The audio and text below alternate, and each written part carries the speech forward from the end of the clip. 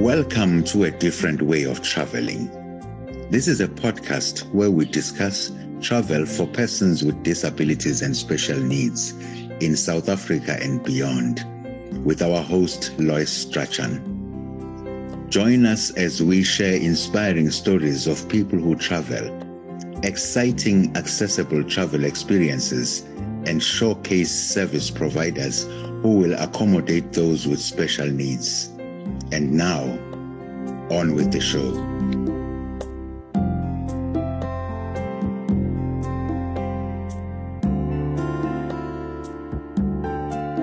Hi there, and welcome to episode number 50 of A Different Way of Traveling, a podcast on accessible travel brought to you by Accessible South Africa. I'm your host, Lois Strachan.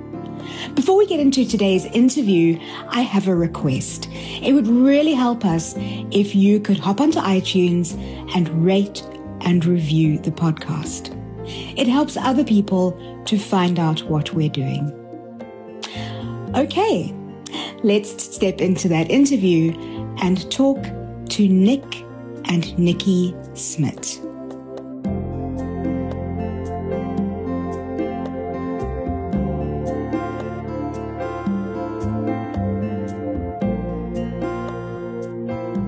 Today on A Different Way of Traveling, we're chatting to Nick and Nikki Smit. Now, they're not the first married couple that we've had on the podcast, but they are the most recently married couple. Nick and Nikki, thanks so much for joining us and welcome to the podcast. Thanks so much for having us. Thank you so much. Yeah, it's great to have you with us. And you've got a fascinating story to share with us today about, well, maybe we should take a step back and just start off with asking you to introduce yourselves and just tell us a little bit of your story.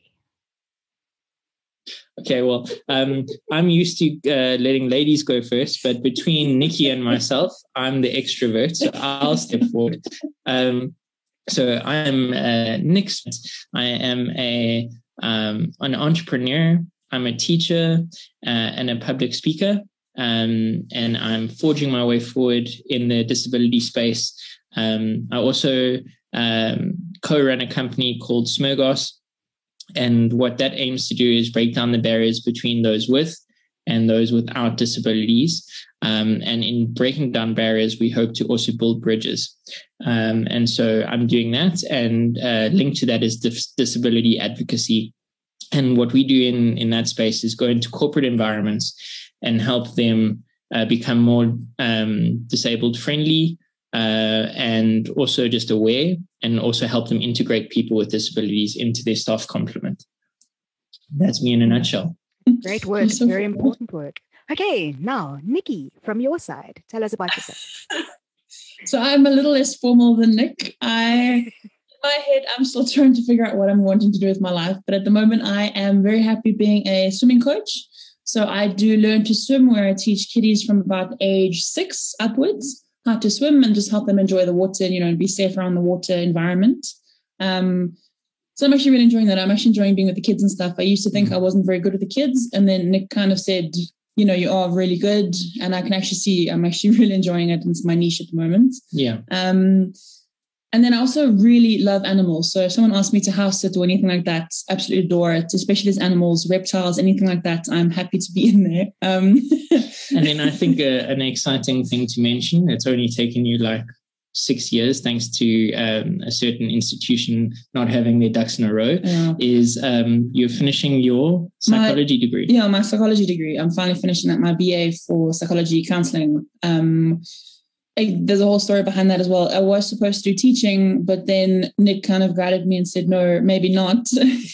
And my mom said you would enjoy psychology, which I do, because I actually enjoy interacting with people, just finding out how, even if it's how their day was and, they're in a good mood, bad mood, neutral mood. I enjoy that kind of stuff. But yeah, and then in the background, I kind of just help Nick survive and just feed him, water him, make sure he doesn't die. That's kind of my role behind Smergos and his disability endeavors and all of that. And that's me in a nutshell. Plant, Nikki. Feed him and water him. Yeah, pretty much. Okay, so tell us about, Nick, why are you in the disability space to the degree that you are? To what degree is that something that impacts on your life? Okay, yes. So thank you for that question. I have cerebral palsy with hemiplegia. So for those listening who know about it, cool. But for those who don't know about it, what it means is I have damage to the right-hand side of my brain, which has affected the left-hand side of my body. And very importantly, this was as a result of a car accident. It wasn't a birth defect or anything like that. So I was involved in a car accident when I was 6 months old. And so I've lived with it for 37 years. And it's obviously played a big part in framing my reality. And I call it my biggest weakness, but also my biggest strength, because it pushes me to not necessarily show people that I can do anything, because I came to this realization about 5 or 6 years ago that I don't need to prove myself to anybody. But just to be able to say, if I want to do something, I do it. There's more than one way to do something. Yeah, and regardless, as Nikki said now, regardless of if this is the normal way of doing it, and normal in inverted commas, I'll find a way around it. So I say, for example, like I've been dancing salsa for about 18 years. And when I first started dancing salsa, people, including some of my family members, were saying, you're crazy. Like, how can you dance salsa? It's not only fast, but you need 2 hands. And I said, well, I love music and I want to do it. So I did. And I've danced in shows. I've been to Cuba and a whole bunch. Yes. Yeah, I've been part of flash mobs. And it's something that's really near and dear to my heart and something that I really enjoy. And that's just one example of how I've basically said, well, you think I'm disabled and I can't do it, but I do it anyway. I think it's so important for people to understand that there's nothing different about us or our abilities. The only thing that differs are the tools and techniques that we use. Yeah. And yet exactly. Society seems to try and label us about being disabled, incapable, and almost raise their eyebrows and try and stop us doing the things that we choose to do because they think it's hard for us. It's almost like that list. Oh, sorry. So a couple of years ago, we were going through like Nick's memories and stuff, and all of his medical reports came out. And we was like, it was the reports that the doctors would have given to his mom at that stage. And it was, he's got this disability now. He won't be able to contribute to society. He won't be able to walk, talk, get a job, have a relationship with anything. He'll just basically be your problem for the rest of your life because now he's disabled. And this was a report that was done when I was about, I think, 8. Yeah, but even younger, like it was a early report. Like you can literally see they just did numbers and they said, no, it's not worth this child having a good life. Just put him in a home and it's not worth it. And I think kind of Nick and his mom looked at this list and said, okay, you say no, we say yes. So yeah. You've pretty much done everything opposite what the list said you would do. And I'd like to quickly add on that obviously me being a strong-willed person does have a big part of it, or play a big role. But the people in my life and my family and my friends obviously played a very big part of helping me and supporting me in those endeavors. I mean, like when I was at school, Mum, and I wanted to do something, my mom would say, yeah, go for it, try. As opposed to, no, you might not be able to do it or whatever. And I did all the things that a normal kid would do at school. I may not have done them very well, but I did them. And that's because my mom thought it was a good idea for me to experience it. Yeah. Boundaries are funny things, especially if people try to impose them on us. My husband says the best way to get me to do something is to tell me that I probably won't be able to do it.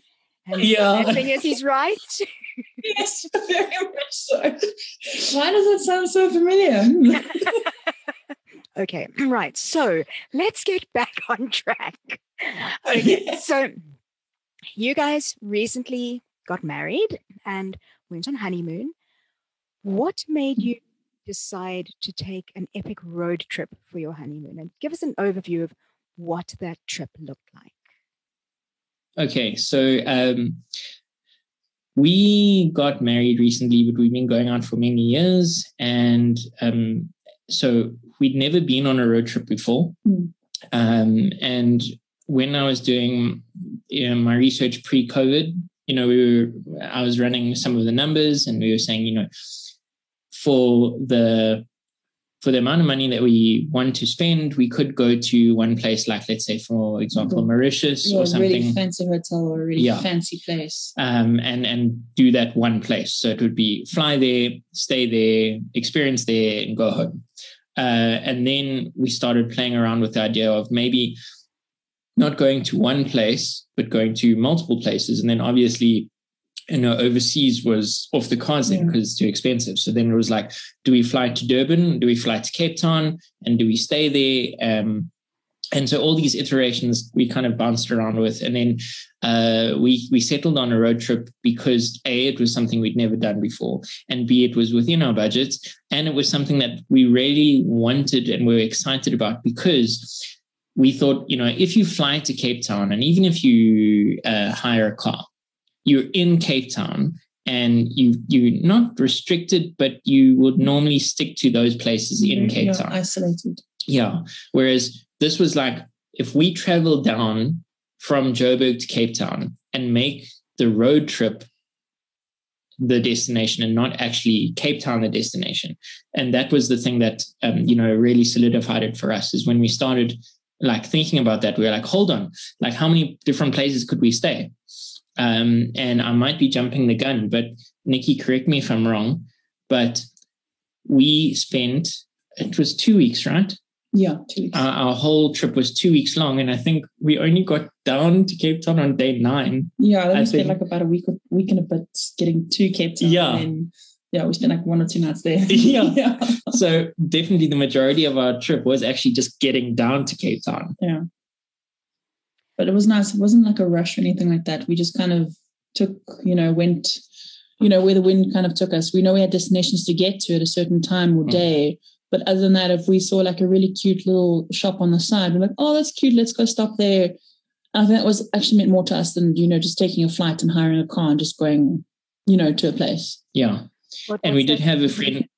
Sorry, yes? What's that comment about life being a destination, or a journey and not a destination? Yes, that's exactly it, yeah. And luckily, we had a friend who helped us plan this. We did not plan this on our own. You forget to mention this was a surprise. Yes. So this was a surprise to Nikki, because a friend of mine, a friend of ours, Alicia, helped us plan it, because I knew I wanted to do a road trip, because obviously I had spoken to Nikki, and then we decided roughly what we kind of wanted to do. And then I tried to plan it, and it was a lot of work. So then Alicia had done some planning before. So we contacted her because she had been part of a travel agency and stuff like that. And she helped put all of this together. And basically we made a stop over, I think it was like once every night almost, as we traveled down, or we would stay at a place for like 2 nights. The maximum we stayed at one place was 3 nights. Yeah. The rest were like, the majority were 1 night. And she helped us like plan the route from Joburg all the way down to Cape Town and back. And did you travel the same route back, or did you kind of triangulate it slightly and do different things on the way back? No, we definitely went, we didn't want to duplicate anything. So we did a different route going back. Okay. That sounds like such fun. Thank you. It was awesome. It was really awesome. Yeah. I wouldn't change a thing, actually. Great. I mean, and if it was a surprise, there's all sorts of questions there about how did you know what to pack and stuff like that. But that's maybe too much detail for this, I think. Let's just keep this kind of to the more basic side. Basically, Nick would just say, pack for everything, active stuff, normal stuff, fancy stuff. We're just going. And I would know like either the night before where he's like, you need to wear this tomorrow because we're doing this, or for the one of the things, I had to keep my eyes closed up to the trip because he didn't want me to see any of the signs and stuff, because that was a complete surprise.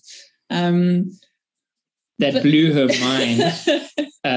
So I think one of the things you want to talk about later is like the highlights. So that's her highlight. I'm not going to steal that from her.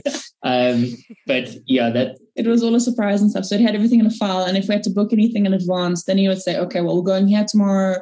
We need to book this place. What option do you want? Yeah. But other than that, I knew nothing from one day to the next. I just went with it. It sounds such fun. That sounds almost like reading a choose your own adventure book where you kind of like, you can go to this or this or this. Okay. So it sounds like a lot of research went into this and a lot of planning, Nick, and you've already spoken a little bit about that, about your friend who assisted with that. How much time did you spend on that research? I think it took us a total of 2 months. And that was with quite a lot of intense research on Alicia's part. Mm-hmm. And then she would send the proposed itinerary to me, and I would look over it and like speak to my brother and speak to a few other friends that had maybe traveled down there before, got feedback from them. And then I would say, yes, no, we really wanted this place. Can you include that? And like, for example, Nikki's highlight, the original plan was to include it. And then the secondary plan, because we had to make a few changes, we took that out.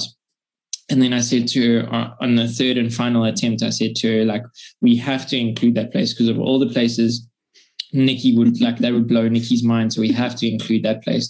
And so we did have to tweak the routes a few times. And that took quite a lot of research. Mm. I mean, not even research destination. She would research like things to do around the destination. So she would find us 2 or 3 things to do in the area. So if we got to the destination early, we could choose to go to option A or B. There's restaurants in the area who to contact. So I think for that, like, Alicia really went above and beyond, in terms of research and stuff. Yeah. Like, you would find I would say you would find the destination, and then she would find the other little hole in the wall stuff and other little niggly bits. Yeah. And on the note of, like, I guess planning is, I love Waze. So I basically planned every day on Waze, knowing how long it was going to take us to travel from the place we were to the next place. And as Nikki said, so, if I knew it was going to take us 6 hours, I knew to leave a little bit earlier in the day. But if I knew it was going to take us only an hour and a half, if we wanted to mosey on where we were, we could do so. Or if we arrived there early, knowing, we could, we only had to check in at, let's say, 4:00 and we get there at like 12. There are other things we can do. Did you book much of your things like the accommodation and things like that? Did you book those ahead of time? Yeah, everything was pre-booked. Accommodation was pre-booked. Most of the activities that we wanted had been pre-booked. The only things that hadn't been pre-booked were maybe some meals and some added extras. So like Nikki said, Alicia would say, if you're in this area, you might want to check out A, B, and C. And then we didn't plan those. But in terms of the actual venue, I guess we didn't really explain that when we stopped over at one place, there was usually one activity for us to do or something to visit or something that was there. Yeah. And so pre the trip, the accommodation for that day was booked, and the activity, they either knew about us or paid ahead or something like that. And then any extras over and above that weren't paid for or booked. Mm. So it gave you a structure and yet a degree of flexibility as well. Absolutely, yeah. Mm. Okay. I mean, like, for example, we went to the cheetah farm the one day, and we knew that was going to take about an hour to walk around. And we knew they were open from 9 until 3. So, we could go any time on that day, but we knew we had to be there on that day. Whereabouts was that cheetah farm? I think it was on the N4. We had just left the Garden Route Lodge in, what is the name of the place? It wasn't Hermanus. It was blah. Sorry, I'm just trying to remember. Give me a second. I was wondering if it was on the way down, if it was, because I went to a cheetah reserve in... It was the Daniel Cheetah Project in Knysna. In Knysna, yeah, that's the place. Great. Super. Okay. So in terms of what sort of things you observed and as travelers, and particularly Nick, for you being someone who works in the disability space, what were your overall feelings of the types of issues that you saw around accessibility on the trip? I think that's quite a good question to ask, because we had discussed this before, me coming on to your show before we went. So I think that was quite important. So I went into that with my eyes quite wide open. And, something that's quite easy in inverted commas to see is whether something is wheelchair accessible or not. And most of the places were accessible or wheelchair accessible to a degree. And the reason why I say to a degree is they had maybe got it half right, but half wrong. Like, for example, the one place we stayed had gravel at the entrance. Yeah.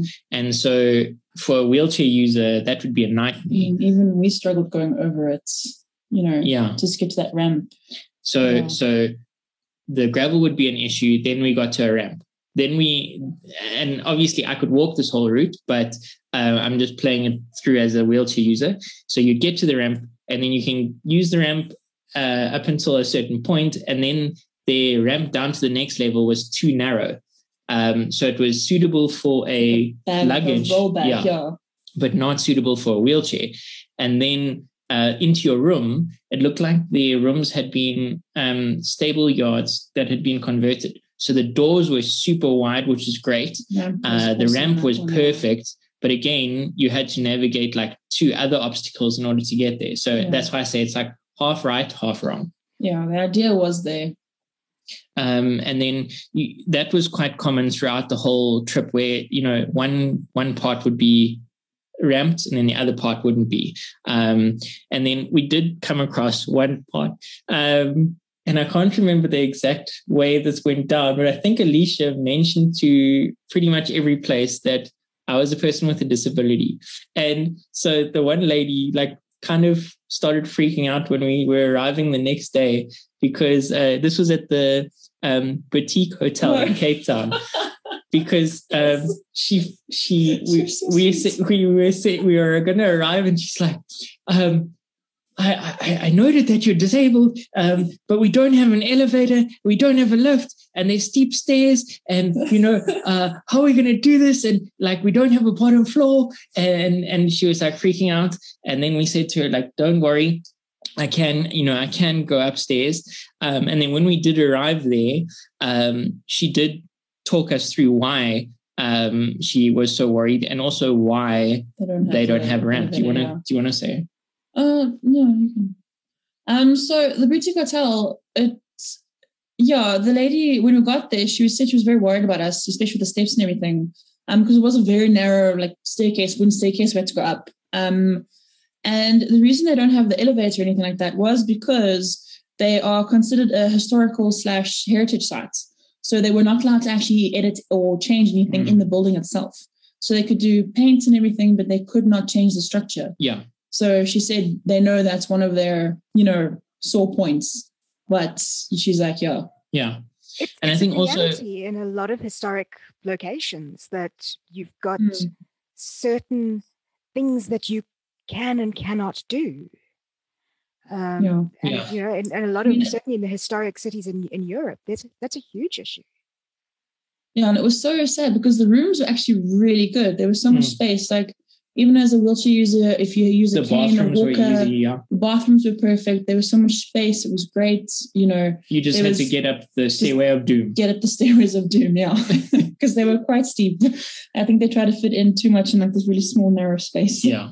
I think what's also cool to mention, and trying to step away from wheelchair users, but quite a lot of people were attentive to myself and my needs. If we went to the elephant park, and I think because of my limp and everything, when I walked in, the lady must have noticed that, because when it came to me filling out a form, I held the pen and then she held the paper without me asking. Yeah.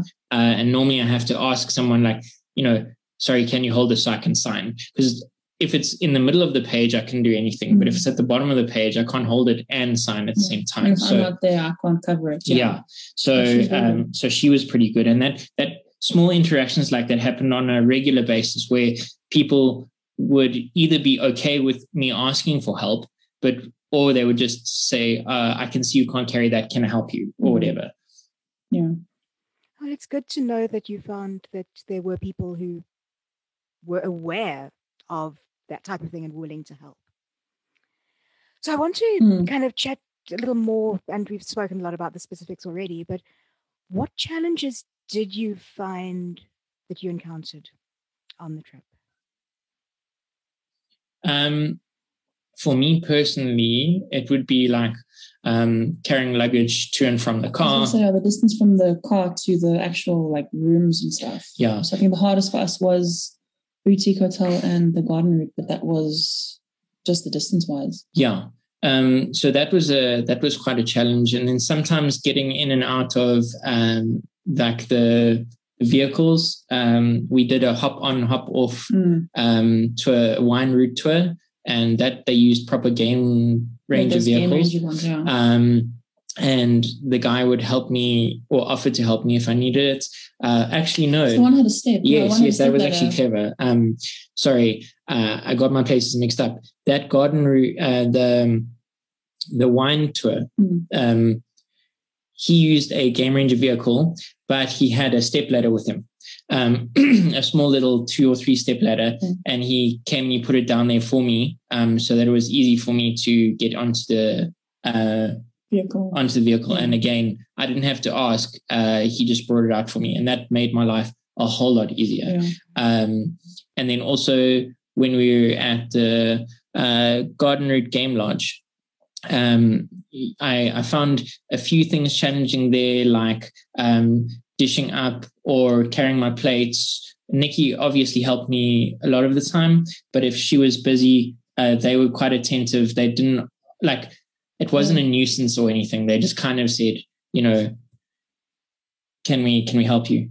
Yeah, no, that wasn't the Garden Route Lodge. That was the last place we stayed at, that lagoon place. Oh, okay. Like buffet. Yeah. But then, in general, I didn't experience too many challenges, because most of the challenges that we had, people were okay to help us. I think what's also important is, I am 37. I have lived with this my whole life. So I'm not afraid to ask for help. Had I had this call with you probably like when I was in my 20s, I might have been like, it was quite hard for me, but I'm quite open and honest now with my disability. And I'll say, if Nikki can't help me, can you help me? So I didn't find too many challenges. Great. And a lot of people didn't, or you were trying to get in their way, which is quite nice. They're actually really willing to help you. Like the lady at Boutique Hotel, she was very willing to take the bags up and down, or she got someone to help us take it up and down, which was quite cool. So it wasn't, oh my gosh, I have to help you. It was yeah, sure, anything that helps you, makes it easier for you so you can do your thing. So yeah. So do you feel that that kind of level of customer service is often what can turn a potentially difficult situation into a more, I'm going to use the word accessible one, but just an easier one to navigate? Yes, absolutely. So I would say if you were going to do something like this, I would definitely say let them know let them know your challenges ahead of time, and also manage your own expectations and help them manage your expectations. And then at the same time, be open to, when you arrive, if you have let them know, cool. If you haven't let them know, when you do arrive, ask them and say, like, can you do this? Don't always expect them to do it, because what we also found is some people were unsure of whether they could help me because they didn't want to cross any boundaries. That concern about potentially giving offense or something like that, or doing the wrong thing, it's very real. And, people are aware and are concerned about that sometimes. I yeah, and I think that's our responsibility as people with disabilities. It's our responsibility to kind of open that channel of communication. I know it's a tough question, and I don't know if you can relate to this. I've had times when I've been traveling more overseas where we've booked somewhere, and then when we disclosed that I am blind, they said, we cannot accommodate a blind person. We will not. And in fact, refused the booking. Did you have any of that kind of experience? They were aware. So like I mentioned, when Alicia first did the booking, she said I was a person with a disability. And I know she said that quite a few places were taken aback by mentioning that. But when she told them the limitations that I experienced because of my disability, they were okay with that. But yeah, she did make it aware at the very beginning. I think it's very important to do that. Yeah. Well, I'm glad that was the general response. You didn't have that sort of concern and constraint that I have sometimes experienced, particularly overseas. Okay, so I've been dying to ask this question because, well, you tempted and teased us with this. Tell us about the highlights. Nikki, please go first because I'm dying to find out. So obviously it was all a surprise for me. I just knew we were going away for 2 weeks. I knew we were going on a road trip. I didn't know where we were going or what we were doing. All I had was Nick going through the fire saying, yeah, you're going to love Wednesday. Oh my gosh, Wednesday is amazing. So I think before I get to Wednesday's one of my highlights was we actually decided instead of, just taking pictures and posting on Facebook and stuff, we actually took Jenga blocks. And we said that wherever we stop, whoever we interact with, they need to fill in the Jenga block for us. So I would fill in, the name of the place and the date. And then the person that we interacted with would give a quote or a dare or, something or advice for marriage and stuff. So everywhere we stopped, we had this little Jenga block. And I love just seeing people say, really, are you serious? You want us to fill this in? Yes, please, and especially if we spent a lot of time with them, they already knew what they would say. So that was really cool. And it was quite a nice, talking point for everyone. And then getting to Wednesday finally, as I said, I'm a huge fan of animals, but my all-time favorite animal is a wolf. And Nick found in his research a wolf sanctuary on the way to Cape Town. So I had to close my ears, my eyes, everything. I couldn't do anything. Nick even turned the volume down on Waze so they wouldn't say the name of the place we're going to. Then he kind of covering my eyes, led me to the sign. He was recording me the whole time, so he could see my reaction when I saw the sign, and I just burst into tears. I loved it so much. We did a tour with them, we were in the enclosure with the wolves, and I was just in seventh heaven. People were apologizing if they jump on you. I'm so sorry, don't panic. And I said, my guy, if 80 kilogram of wolf jumps on me and takes me out, then that is how I go. I'm happy with this. And I think it was just cool that I got to actually spend time with Nick. We didn't, before the honeymoon and everything, we were really busy with work and stuff. So we weren't able to really, be with each other. So it was a really cool thing just to spend time together. Oh, that's lovely. Wow. And Nick, from your side, highlights. I loved everything about it. I can't really pick a particular highlight. I think for me, the idea that it was an opportunity for me to unplug because I am a self-professed workaholic. I work about 15 hours a day. 25 hours a day. And I told Nikki that I'm not taking, my laptop, although I did end up taking it just in case I needed it, but I didn't use it. And I checked on my phone maybe once a day or so.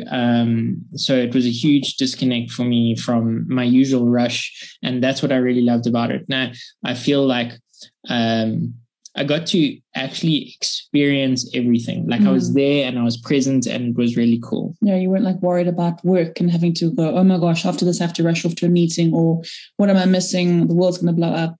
But yeah. And sometimes that's important to do that. And it was a nice way for us to reconnect. obviously, like, you're both busy working, so you're in your own world, and Nick is in his own world. We'd come home and be like, how was your day? It was great, blah, blah, blah. It was awesome. It was crap. By the end of the week, you're kind of thinking, did I see you this week? And we lived together. So this was a really nice break for us to reconnect and be like, oh, is that what you look like? You're like, oh, I remember you don't like this, so we had a bit of fun with that. And it was really just awesome. Like, we got to go back to, like, in the beginning, it was that flirty kind of fun thing, which was awesome. But I mean, more flirty than we usually are. Yeah. So you would say that the intentions that you had were actually successful, that it was a great success. Oh, absolutely. Oh, yeah, we wouldn't change a thing. We'd happily redo the whole thing. It was amazing. And that was also the point of the Jenga blocks. It's to help us keep track of where we went. And also, if we would want to go back at a later stage, like we could, 5 years from now, we could pick a random Jenga block out of the stack and go, whatever we pick, that's where we're going again. And, that's the cool thing about that. It's a lovely idea. And yeah, it was Nikki's idea. I think it's a good idea. I was like, yes, babe, good idea. Let's go with And this. then he kind of went with it. I just kind of said, we should do a road trip. And then I kind of went into the next room, and then Nick went with it with Alicia. So yeah, it worked. so if people would like to reach out to you and make contact, how can they do so? So for me, it would be www.smergos.com, and that's SMERGOS. And then if you want to email me, it's nick@smergos.com. And really, if you follow any of our social media, we're on Instagram, we're on Facebook, and we are on LinkedIn. We're not on Twitter. But I am also, in the next few months, my plan is at the beginning of September, I'll be launching a personal brand of mine to help my speaker profile. And that's going to be known as the Rebel Ninja. Okay, thank you. And Nikki, how can people contact you? Also, Facebook, it'll just be Nicholas Smit. I know I introduced myself as Nikki, but my full name is Nicola. So yeah, Nicholas Smit, or if you find Nicholas Ryan Smit, you will find me there as well. Also, if Nick ever gives out his number and he does not respond via phone call, it will come through to me. Then we can go that way. But yeah, I'm on Facebook, Instagram, but Instagram is under Nicotini Nikki, or there's Nick and Nikki Smit. I've got many profiles. There's Finding Pipette. But yeah, it's literally, if you find me on Facebook, I'm more than happy to connect from there, and I can give my number out from there as well. But yeah, more than happy to help with any questions, anything like that. Even just to say, how's it, come for a cup of coffee, Great. Thank you so much. Okay, so final question. If someone were to be considering doing a road trip like you did and were to ask advice, what advice would you give them about what they should do, what they shouldn't do, about planning, about execution? What would you suggest? Well, like I mentioned earlier, I definitely think you should disclose your disability ahead of time. And with that, be clear on what you can and can't do, because the people that we spoke to didn't know much about disability. So, for example, if you say, I have cerebral palsy, in their mind, you can't go walking, you can't do stairs, you can't do anything. And then you say, okay, hold on, I have cerebral palsy, but I can do this, I can't do that. Then that seems to calm them down. So best definitely disclose beforehand. Yeah, and I would say for me on my own level is, don't go to a place that you won't be able to visit again. Do the research, ask them, are you accessible? I have this disability, but then go to a place that you can go to again. That's the whole premise of our trip. We're going to places that we can visit again. So the ones that weren't so accessible for Nick, we probably won't really visit so fast, in the future. Yeah. And then just roll with it. Yeah, I think also with disability taken into account, definite planning needs to go into place, and booking in advance makes it a lot easier because they take it seriously as well, because that's what we found is if you want them to make make changes or put things in place for you, it's hard for them to do that, and then you don't pay or you don't go. Saying I have a disability and I can't do this, and then they say, okay, cool, these are the changes we make, and then can you put down a deposit? And you put down a deposit, and then you check with them afterwards, and things just went a lot smoother that way. I think if you had to just walk in and go, hi, I'm here and I'm disabled, can you help me? I think you'd meet more resistance that way. Yeah, and I think just give people time and give yourself time. Don't book things back to back, especially if you have to take other things into consideration for yourself or a partner. You don't want to rush yourself and you make mistakes, or you don't enjoy the process, you don't enjoy the experience. And then obviously the staff won't be so willing to help you because you're in a rush and you are, oh my gosh, this isn't ready. This is such a rush. Why isn't it working? Yeah. So then give yourself and everyone just time just to, And then I think the paramount and my last piece of advice is, if you are going to do a road trip with someone, make sure it's someone that you really get along with, or someone that you really love, like my awesome wife, Nikki, because otherwise you're stuck with them for pretty much 24 hours. Pretty boring. I want to say a huge word of thanks to Nick and Nikki for taking time out of their busy schedule to chat to us about their recent honeymoon. Today's travel quote comes from Debasish Mridha, who said, "Travel more to see more, to live more." Thanks for joining us on this episode of A Different Way of Traveling. We'll see you next time for episode 51.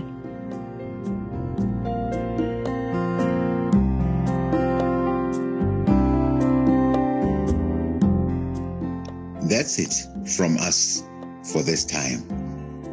You can find Accessible South Africa on the web at accessiblesouthafrica.co.za, on Facebook and Instagram at Accessible South Africa, and on Twitter at AccessibleSA.